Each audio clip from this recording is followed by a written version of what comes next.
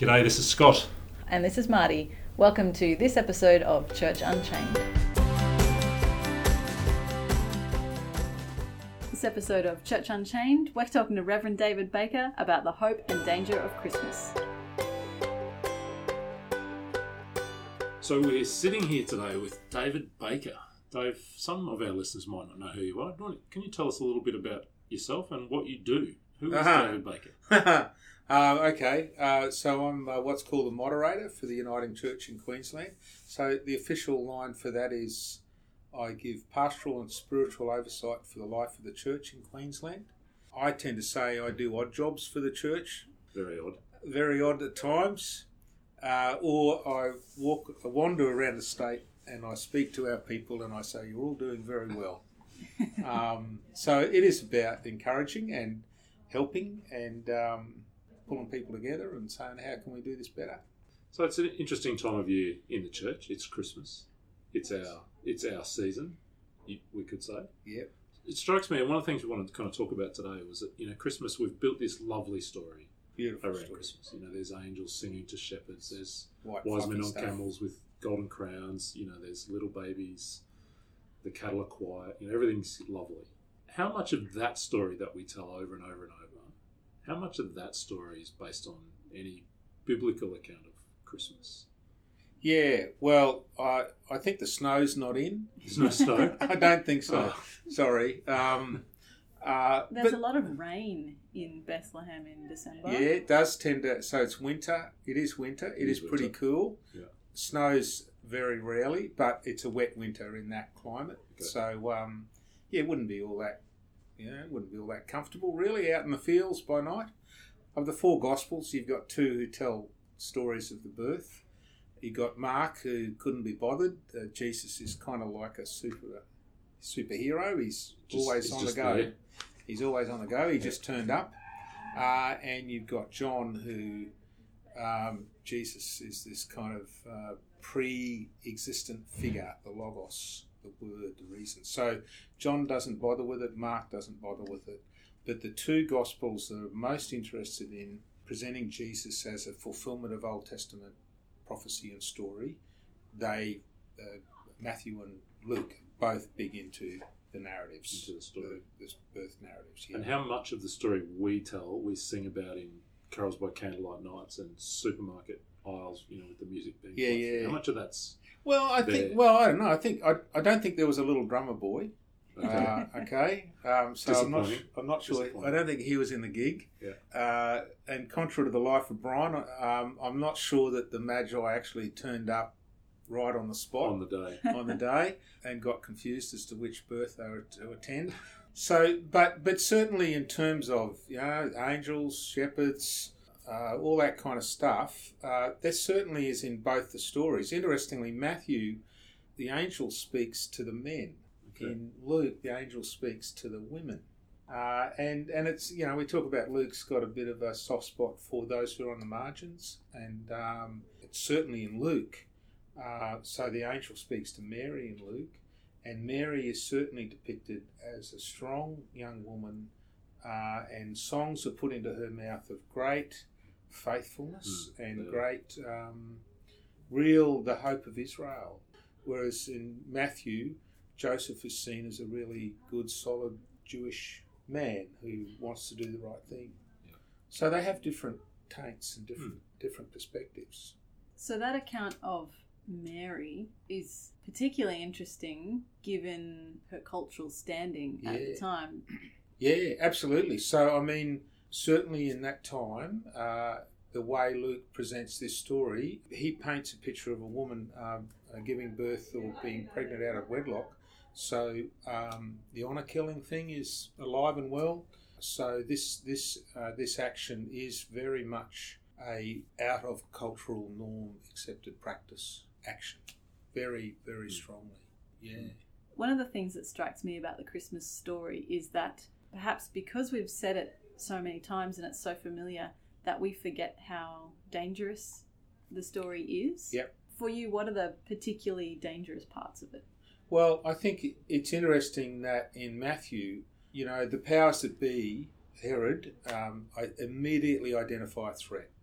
immediately see what is happening here as a threat to his power. It's not in his plan. So there is certainly these themes of reversal, that this is an action that God is doing that is not according to the plans of culture and those in power, and so you get the story of the flight into Egypt, the death of the massacre of the innocents. So it is yes, and for Mary and Joseph in these stories, these are issues around their social status, their acceptance in their community. There's some deeply challenging themes because Joseph says, "Oh, I'll divorce her quietly and get on with my life." So it's very confronting, really. It's not the firstborn after wedding and everything's nice and hunky dory and all our hopes visit him. It's certainly got all these threats and anxieties in it. Are there clues in the story about why Herod is frightened of this infant child? What's frightening? There's this whole issue of fulfillment and of Jesus being the Messiah, so the new leader of Israel, and that being a threat to Herod, and Herod not wanting to see any presence apart from his own plans for. In fact, Herod later killed his own son. So I think it was Caesar Augustus who made the quip: "It's safer to be Herod's pig than to be his son." So there are these threats all along the way that I think Matthew particularly wants to identify, because Matthew is very strong about Jesus, the coming Messiah, who's going to turn things upside down. Can you elaborate on what the killing of the innocents was? So the story goes: the Magi, the wise men, saw the star, believed that they were being led to the birth of a new king. So they go to Herod. So they go, "Oh, new king. There's Herod the king. There's the palace. Simple." So they go to Herod and say, "Okay, we've come to worship the king and give him these presents." And Herod goes, "What bloody king? There's no baby in my house." And then they explain, and he says, oh yes, Bethlehem. Oh, yes. Well, when you go there, come back and tell me, and I'll be able to worship him too. So they head off and do their thing, but they decide to head back another way. But Herod, in not being able to find out exactly who and where the baby is, decides to slaughter every child under 2 in the region. That's how the story goes. So the Magi are warned in a dream to go back another way. Mary and Joseph are warned in a dream to ping off and go to Egypt. So they shoot through. So, but Herod executes, does the massacre, and so that's so the story. But key to those things is this issue of a new Messiah, but also Matthew wants to get Jesus to Egypt so that he can write about the fulfillment of prophecy. So Hosea chapter 11 verse 1 says, "When Israel was a child, I loved him. Out of Egypt I called my son." So for Matthew to reinforce this idea of fulfillment of prophecy, Jesus has got to get to Egypt. And of course Matthew also writes the slaughter of the innocents is a fulfillment of prophecy, because in Jeremiah talks about Rachel weeping for her children. And so that's seen to be Rachel's tomb's just outside of Bethlehem. So Matthew's pulling these Old Testament stories and drawing together a story that says, here is Jesus, the fulfillment of Old Testament prophecy. Some of those elements are not in the Luke story. They're not. The massacre's not in Luke's story. And the wise men, the Magi? They're not in Luke either. No. So did they ride camels? We don't know how many there were. How many? That was my next question. There must have been 3. Yes, I know. But no, we don't know how many there were, and we don't know if they rode camels or donkeys or Shank's pony. But we know there were 3 gifts. We know there were 3 gifts. And again, the symbolism's all there about Jesus' life in those gifts. Yeah. The Uniting Church in Queensland this Christmas is talking about hope has a name. Yeah. So what's the mix between hope and danger? I mean, we've talked about some of the kind of dangerous aspects of this story. How do hope and danger mix at Christmas? You do have to think about when God intervenes in the world, That is a hope. And God's intervention is inevitably, as I think Matthew and Luke particularly presented, although all the Gospels in a way, that hope is a hope that upsets those for whom the current arrangements are working just fine, thank you very much. So Mary in Luke talks about, here is the coming Messiah. The poor are going to get what they deserve, what they should have, and the rich are going to be turned away empty. So for those for whom the current arrangements are working, the coming of the Messiah is certainly presented as deeply challenging. And for those for whom are looking for a better life, the Messiah is a space of hope and opportunity. Yeah. And yet that Messiah doesn't live up to some of the expectations of what a Messiah should be. Absolutely, absolutely. And I think, for me, I think that's one of the really fascinating things of the gospel as Jesus takes his life's journey. There's a question: who is the Messiah, and what is the Messiah to be? And it seems to me that at the point when the successful political campaign in Galilee is ready to make him king after his miracles and preaching campaign, he by that time has come to the decision that that's not the journey of the Messiah. The journey of the Messiah is the way to the cross. So he repudiates that understanding of Messiah. I have to confess, I just watched The Life of Brian last week. Okay. So scenes from that movie are right now flashing through my head. I can understand. I'm not the Messiah. Yes. We have his sandal. Yes. You're listening to Church Unchained. We're exploring the hope and danger of Christmas with David Bacon. One of the questions I'm really interested in is how does this 2,000-year-old hopeful, dangerous Christmas story cut through now? We have this sanitised, mythologized Christmas legend that is lovely, not dangerous, and sometimes it's even hard to see the hope. So how does that story cut through?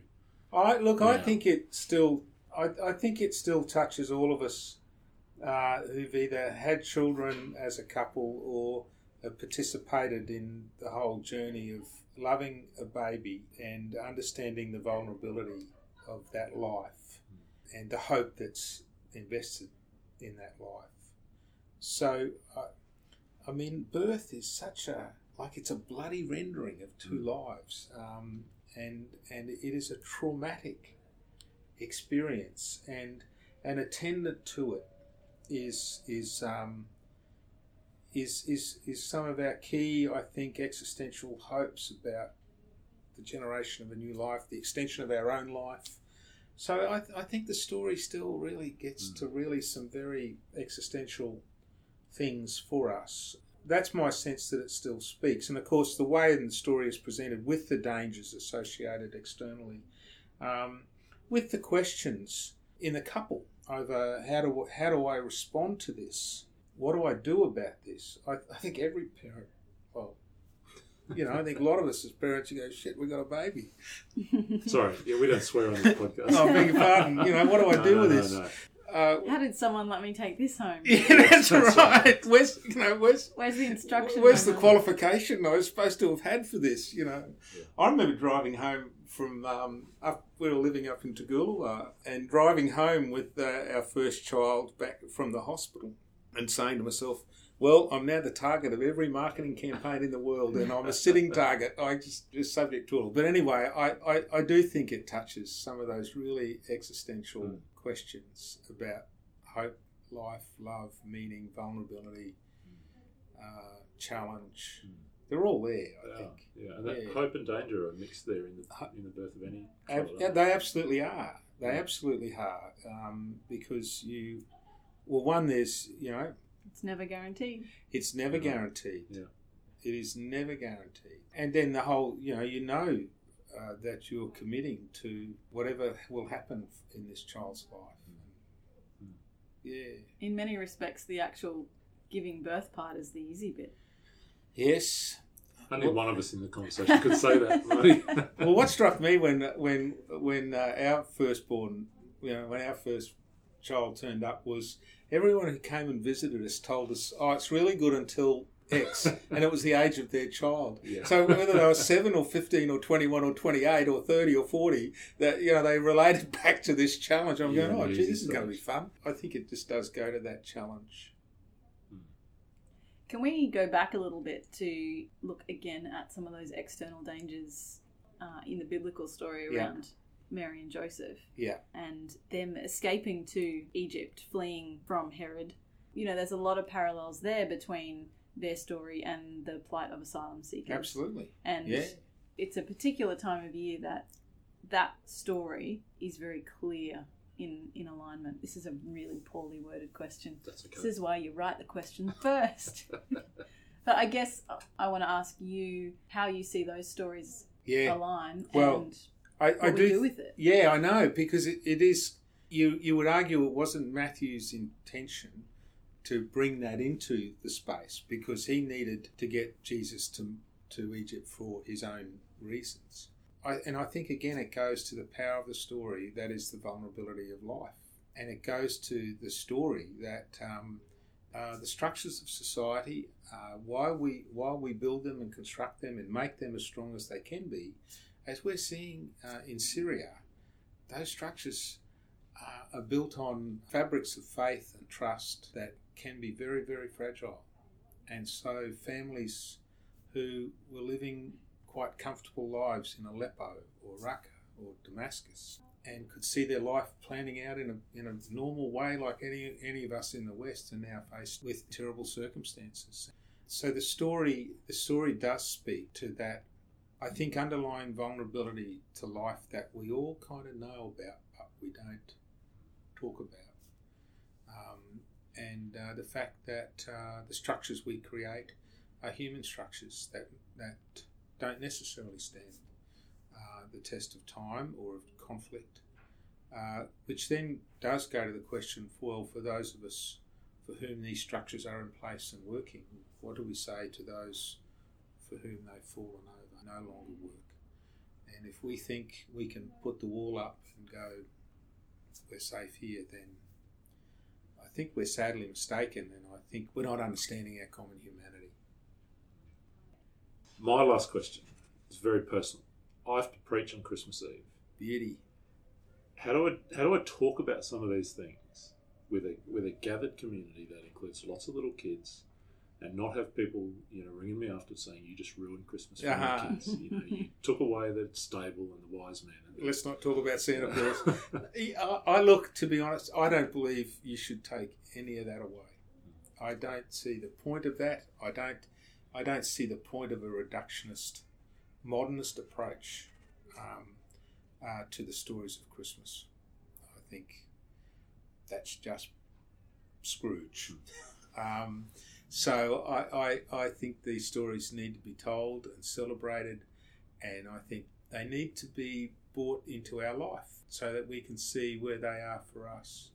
So we're mining the story for the truths that are within it, in that sense. Yeah, I guess I think we're inviting into the story. I think we're actually inviting people to the avenues so that people can see there, this is where it connects to me. I get that. I understand that. I understand Joseph. I understand Mary. I understand the Herod in me. So I think it's about that, bringing it open, cracking it open for people. Christmas is a time when a lot of people reconnect with the church, whether or not they've previously been part of the church. Why do you think that is? Look, I think some people, this story is a part of their life's tradition, and they want to just reconnect with it again. I think we get worried inside the church of people who turn up only at Christmas and Easter or whatever, and I don't worry about that too much. Some of the folk that come to Corona Downs Uniting, where I worship, I've known them from the soccer club and the other clubs around town, and they turn up Christmas Day, and it's always nice to see them. Maybe they have a sense of how they live their life, that this is the touch point for them. We try to certainly be invitational at this time about what the community's about. I feel like saying, you don't look a gift horse in the mouth. There's this song somewhere, that one of the old songs, probably of the 70s, that talks about The role of the church is to carry for humankind the mystery of faith. So that's what we do. And that some only want to come in and kind of drink at the well in the way that we offer it in public worship a couple of times a year. Well, that's what they do. For me, I'm more of a sinner. I need to drink at the well more often than that. That is a great place for us to stop, I think, on that bombshell. Okay. Dave, thanks for joining us today. Thank you. A blessed Nice. Christmas to you. You too. And have fun Christmas Eve. Oh, I will. Yeah. Thanks a lot. Thanks for joining us for this episode of Church Unchained. We want to invite you to join the conversation with us. Why not join us on Twitter at UCAQLD or use the hashtag Church Unchained. How else can people join in, Marty? You can also jump onto the unitingchurch.queensland Facebook page and join the conversations there. And again, if you have any dangerous or innovative ideas that you want to share with us, email us at communications@ucaqld.com.au. And join us next time at Church Unchained.